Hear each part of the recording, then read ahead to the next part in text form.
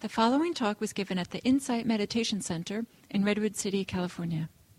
Please visit our website at audiodharma.org.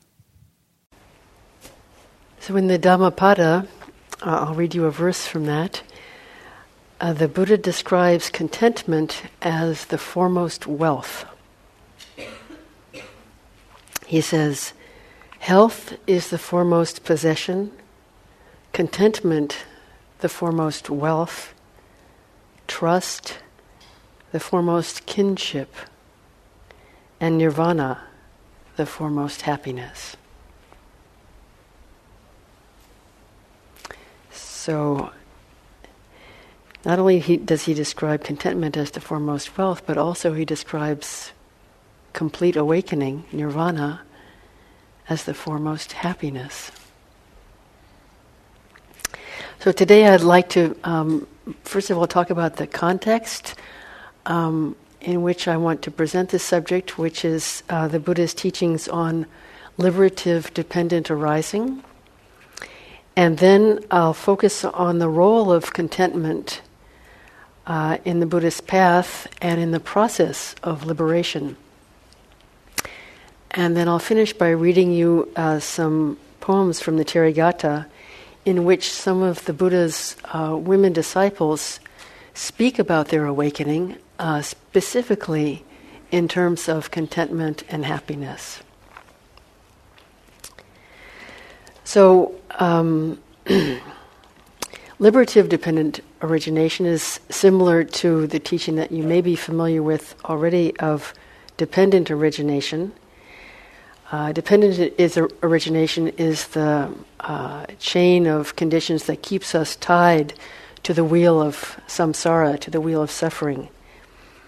And it begins with ignorance, which leads to craving, and then what is referred to in the ancient texts as this whole mass of suffering.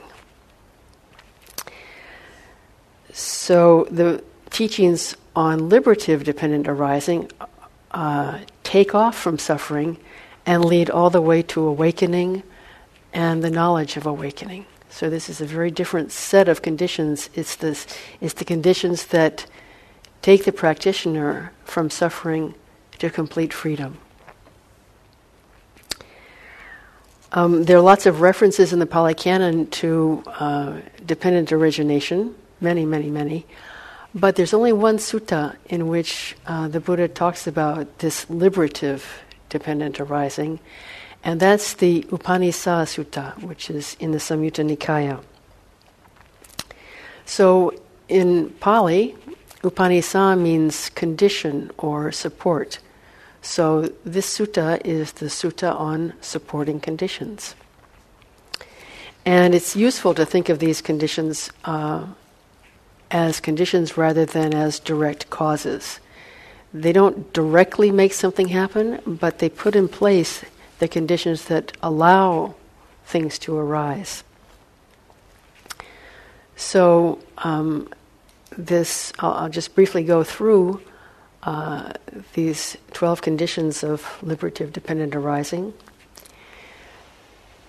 It begins with suffering, interestingly enough. And what makes this suffering different is that, whenever we're confronted with suffering, we're kind of at a fork in the road. And we can go down that path of reactivity, which just perpetuates the suffering. We react, and then, it just goes on. But there's another path, which is the path of wisdom. And that's when we bring some modicum of mindfulness or wisdom to our suffering, and we think, okay, what can I do here that's not going to be my habitual reactivity, but is actually going to take me in the direction of freedom from suffering. So this is a fork in the road that we come to, daily, or even, more than once a day. But anyway, I think it's very interesting that this path towards freedom that the Buddha is talking about begins with how we respond to our dukkha, to our suffering. And then when we start to deal with something in a wise way, for example, somebody says something unkind to us, and the first impulse is to be angry and to say something nasty back. But we catch ourselves, and instead, we maybe can arouse some sort of compassion for this person. Like, oh, what's going on with you? And so we transform this situation from one, instead of being one that perpetuates the suffering or aggravates the suffering, into something that opens up into another realm of possibilities. And when we do that, what's born, the condition that this gives rise to, is confidence, sometimes called faith. So as we do this, and this is based on our lived experience, it's not some dogma that we have to believe, we start responding to our suffering with wisdom or kindness, and little by little we get more and more confidence that this is a good way to go. This path is a path that I can get into. Giving up greed, hate, and delusion, not such a bad idea. So that's the second step, is confidence. The confidence that arises from our own lived experience of starting to deal with our suffering wisely. Confidence, in turn, gives rise to gladness. So gladness is kind of a warming of the heart. We're glad that we're on this path, Wow. And maybe even grateful. Some of us who've been practicing for some time, if you look back 5 years ago, you'll probably see that you're in a very different place today than you were back then. That the path has actually had positive consequences in your life, and so you're naturally glad. And then this gladness gives rise to the condition of joy. So joy can be quiet joy or subtle joy, but it can also be very intense, as it is in deep states of concentration. But joy can arise just with mindfulness. Joy can, like last night seeing the full moon, or you're walking along and there's this gossamer thread just scintillating in the sunshine, and because you're present with it, you're joyful. It's like, wow, look at that. So joy can arise naturally from gladness, but also from being really mindful. And then joy, in turn, gives rise to tranquility. So tranquility for many of us is kind of challenging because of our fast-paced life. But being able to calm down and slow down and let things quiet down a little bit is really essential ingredient in all these conditions.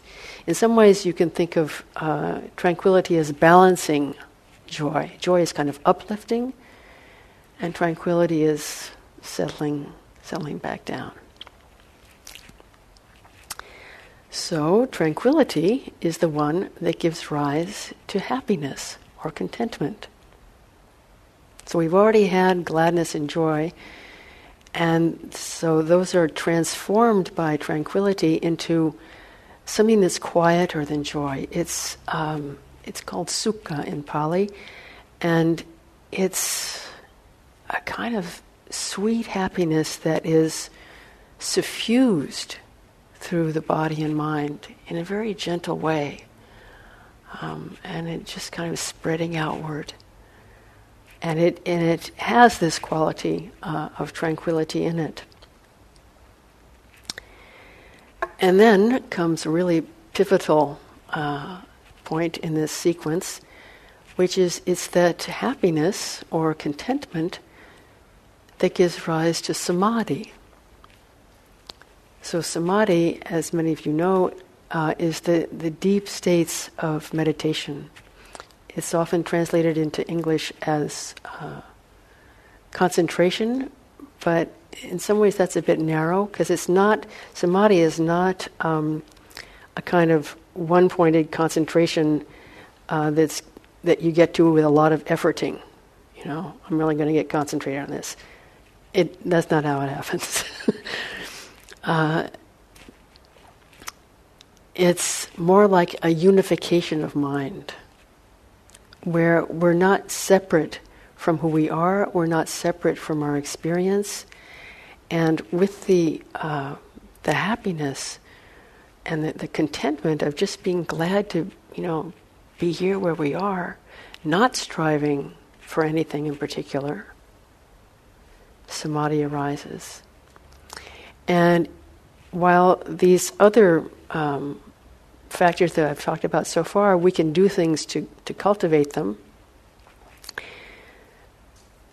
samadhi can be cultivated in some ways where if we take, for example, we make the decision that we're going to be more interested in our experience in the present moment than we are in jumping on thought trains and going off into fantasies. So that helps us to get settled and to get concentrated. But in many ways, it's not something that we can make happen. So this shows you the importance of putting in place these conditions that let these really wholesome states of mind arise. And samadhi is the really pivotal one of these conditions, because that's what allows us to see clearly. It allows us to have the insight into how things really are. And it does so because the mind is not junked up with all of our thoughts and our ego and, everything else, where it's clear, And once we have the condition of really seeing things the way they are, then there's no personal agency involved at all anymore. It all is like being at the top of a mountain, and from that point it's all downhill. It's just like water flowing downhill. Seeing the impermanence of all things really deeply, and seeing the not-self, and understanding the suffering of clinging, leads naturally to the state of disenchantment. So disenchantment is where we sort of fall out of love with the magic shows that we've been buying into for so long. And then disenchantment leads naturally to dispassion. And in the Pali, the word means literally that the dye is fading. So all this color that we've thrown into things to make it more seductive is just starting to fade away. And as the dispassion grows, then nirvana, complete freedom, arises. And the last step in this, you'd think it might be freedom, but it's the knowledge of this freedom. So not only are we liberated, but we know. We really know it.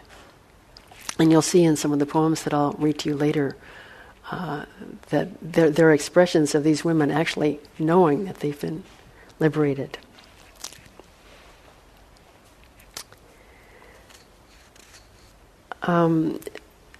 So an interesting thing is that samadhi, the vastness of samadhi, where the mind is really still and really open, it's kind of always in there. It stays with us.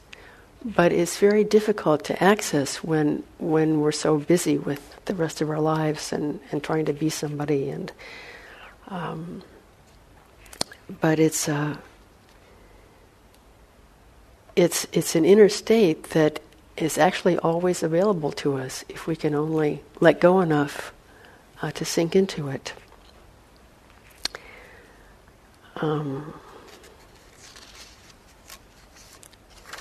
In some ways, I think of samadhi as a gift, since we ourselves can't make it happen. It comes to us, And it's interesting that the Buddhist teachings on the conditions that lead to liberation, it's happiness or contentment that allows samadhi to arise. So that alone makes it very worthwhile cultivating. So the Pali word for contentment is sukha, and it's the opposite of dukkha. And as we've seen, it's born of tranquility or calm. So tranquility is the seed for the flower of contentment to blossom.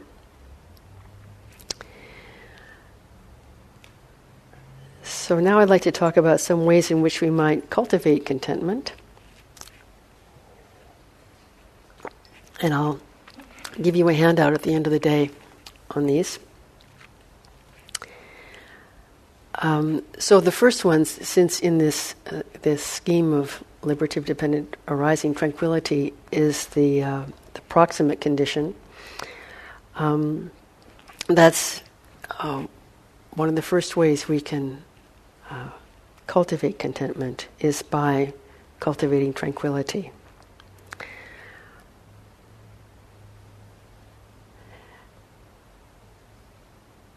A second way is by living ethically. So the Buddha calls this the bliss of blamelessness. But when we commit to a life of non-harming, it makes us happy.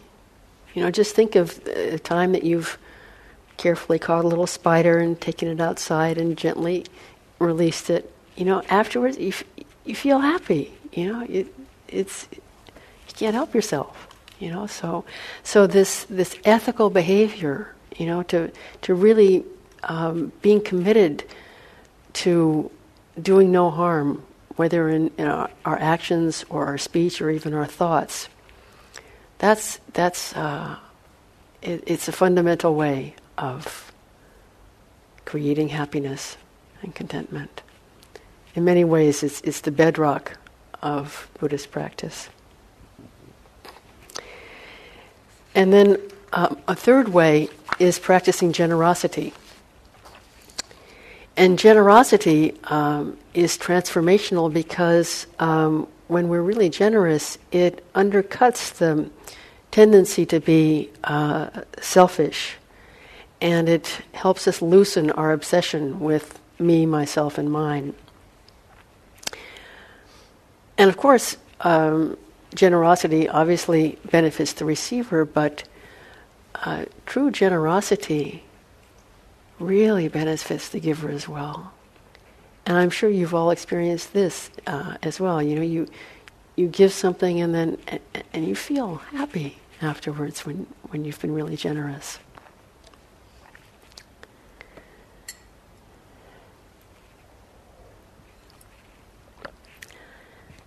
Another way to cultivate contentment is through simplicity.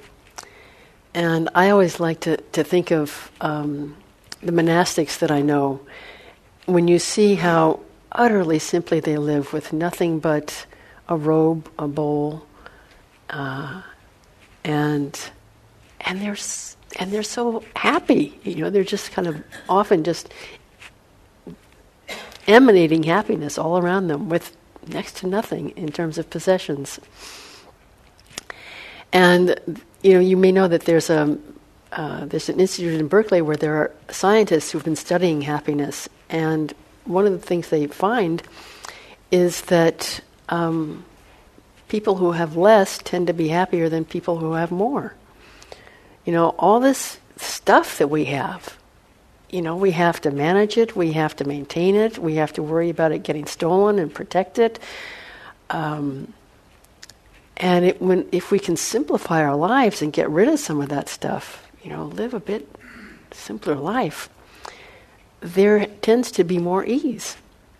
There's certainly less to worry about. And so living simply is another way that we can cultivate contentment. And then very related to that one is practicing gratitude. So, I think if you were to go to a happiness guru, the first thing they would tell you would be to practice gratitude. Make a gratitude list and, write down every morning when you wake up or every night before you go to bed what you're grateful for that day. And it really does work. It's quite healing, gratitude. It kind of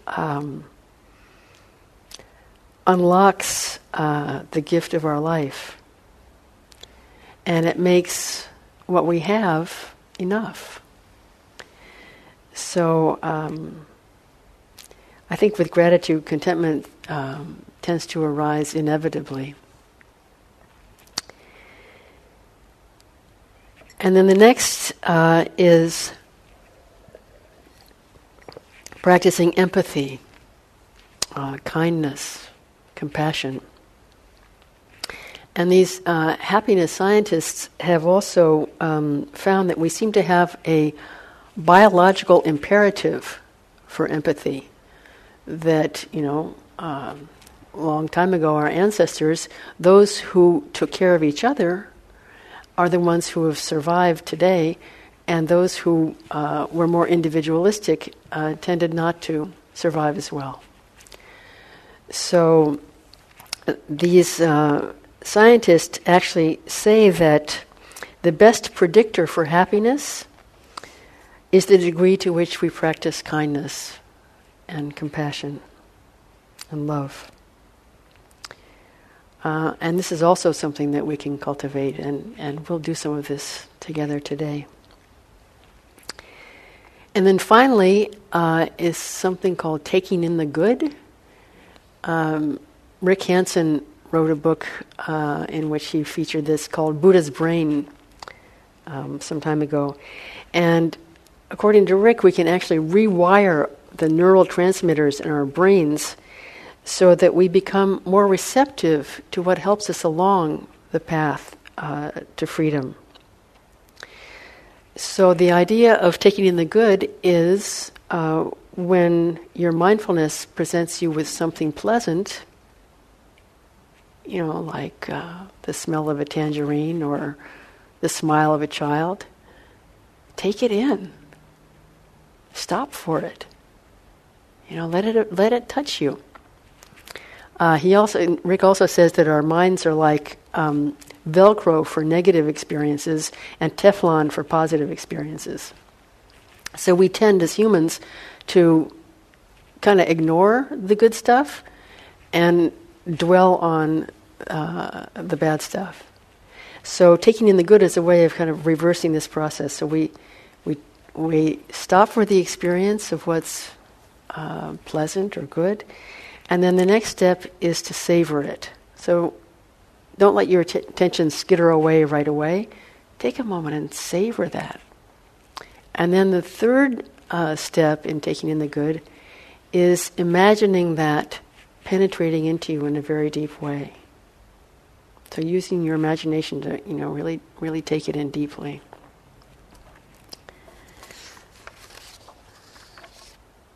So 7 ways of cultivating contentment by inviting tranquility, non-harming, generosity, simplicity, gratitude, kindness, and taking in the good. So there's lots of ways of doing this. So now we get to the poems. These are from the Therigatha, which is a canonical text in the Pali Canon, which are the poems of awakening of the Buddha's first female disciples. The first 3 of the ones I'm going to read to you today are single verses in which the Buddha is instructing the nun in question and leading her to awakening. And then when she attains Nibbana, she takes on this verse as her own, and then she repeats it as she's remembering how she woke up and kind of adopting what the Buddha taught her, but she had a lot of help from him, because he had this great way of seeing what each disciple really needed, and giving them just that. So the first one is an unnamed elder nun, and the Buddha says to her, and then she says herself later, "Sleep at ease, dear elder, wrapped in the robe you made, for your desire is stilled like dried up vegetables in a jar."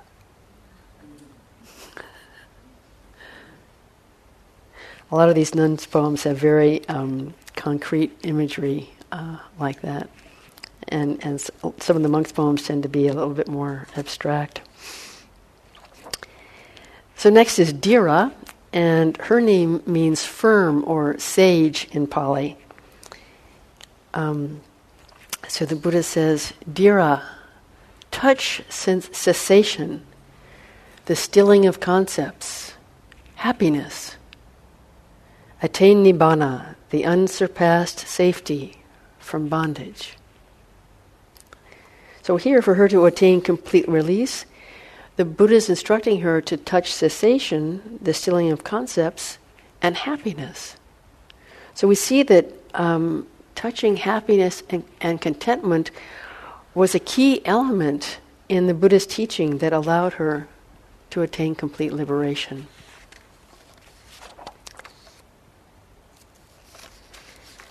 Next we have Sumana, who went forth in old age. So she ordained when she was already elderly. And for her, contentment was the fruit of her practice. And the Buddha says to her, "Old one, be at ease, wrapped in the robe you made. Your desire still, you are calm and released." So again, just the contentment of being wrapped in your robe, and finding ease in that, because you're no longer chasing desires.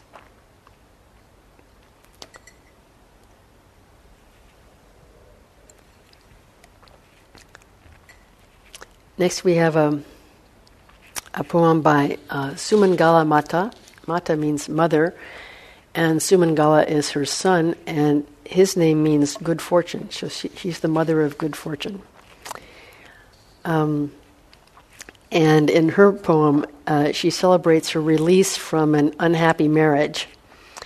And then, having uprooted desire and aversion, she goes into the forest and meditates. And you'll see it, free at last, she exclaims, "Ah, happiness." So Sumangala Mata says, "Free, free, I am thoroughly free from the pestle, my shameless husband, his sunshade, my pot that smells like a water snake. Swish, swish, I strike down desire and hatred. Going to the foot of a tree, ah, what happiness. Happy, I meditate."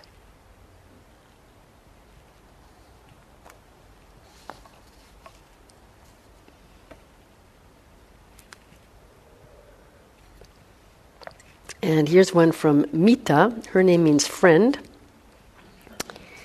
And, in the time of the Buddha, people believed in real rebirth, and maybe rebirth is true, I don't know. But she apparently, in a previous life, was living in a divine realm. So this is a realm where there's really no suffering, and you get great food, and everything's beautiful. And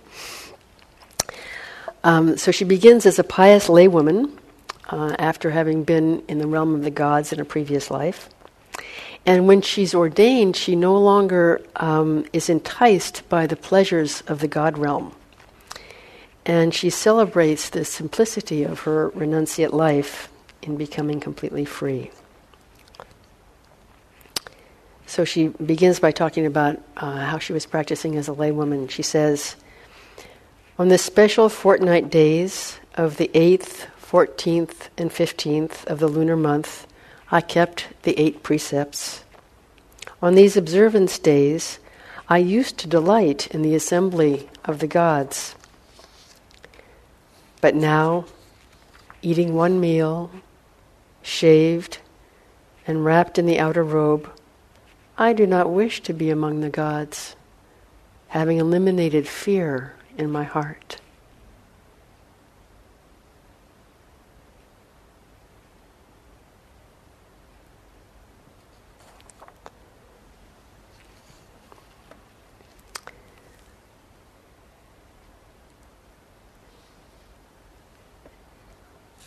And now we have a poem from Vijaya, and her name means victory or triumph.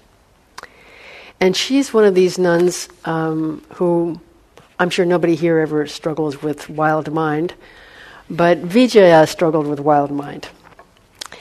And she had, as a childhood friend, another woman whose name was Kema, and Kema became one of the greatest of women teachers of the Buddha's disciples.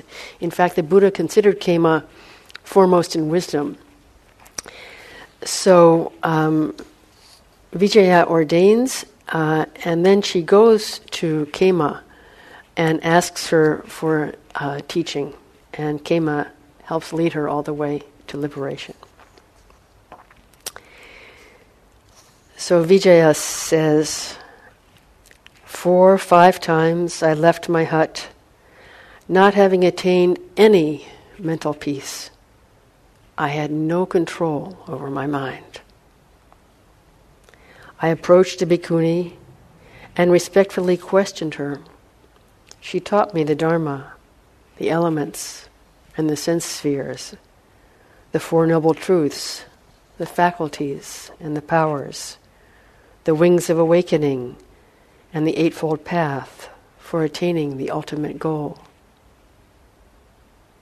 I heard her words and acted on her advice. During the first watch of the night, I recollected my past lives. During the middle watch of the night, I purified the divine eye. And during the last watch of the night, I burst open the mass of darkness. Then I dwelt pervading the body with joy and happiness. On the 7th day, I straightened out my legs, and the mass of darkness burst open. It's a wonderful voyage, from having a mind she couldn't control to really taking in the teaching and putting it into practice. And then this part about what happens in the different watches of the night.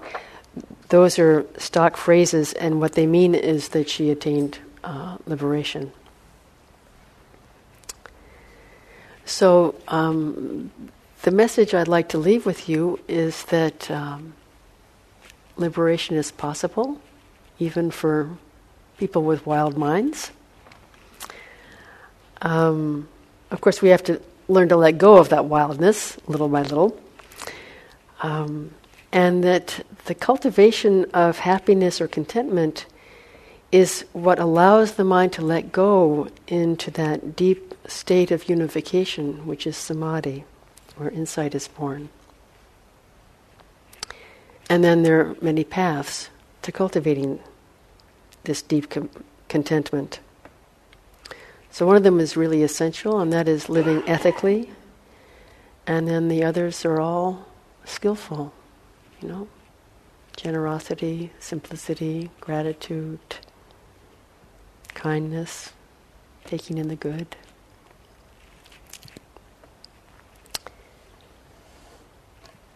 So,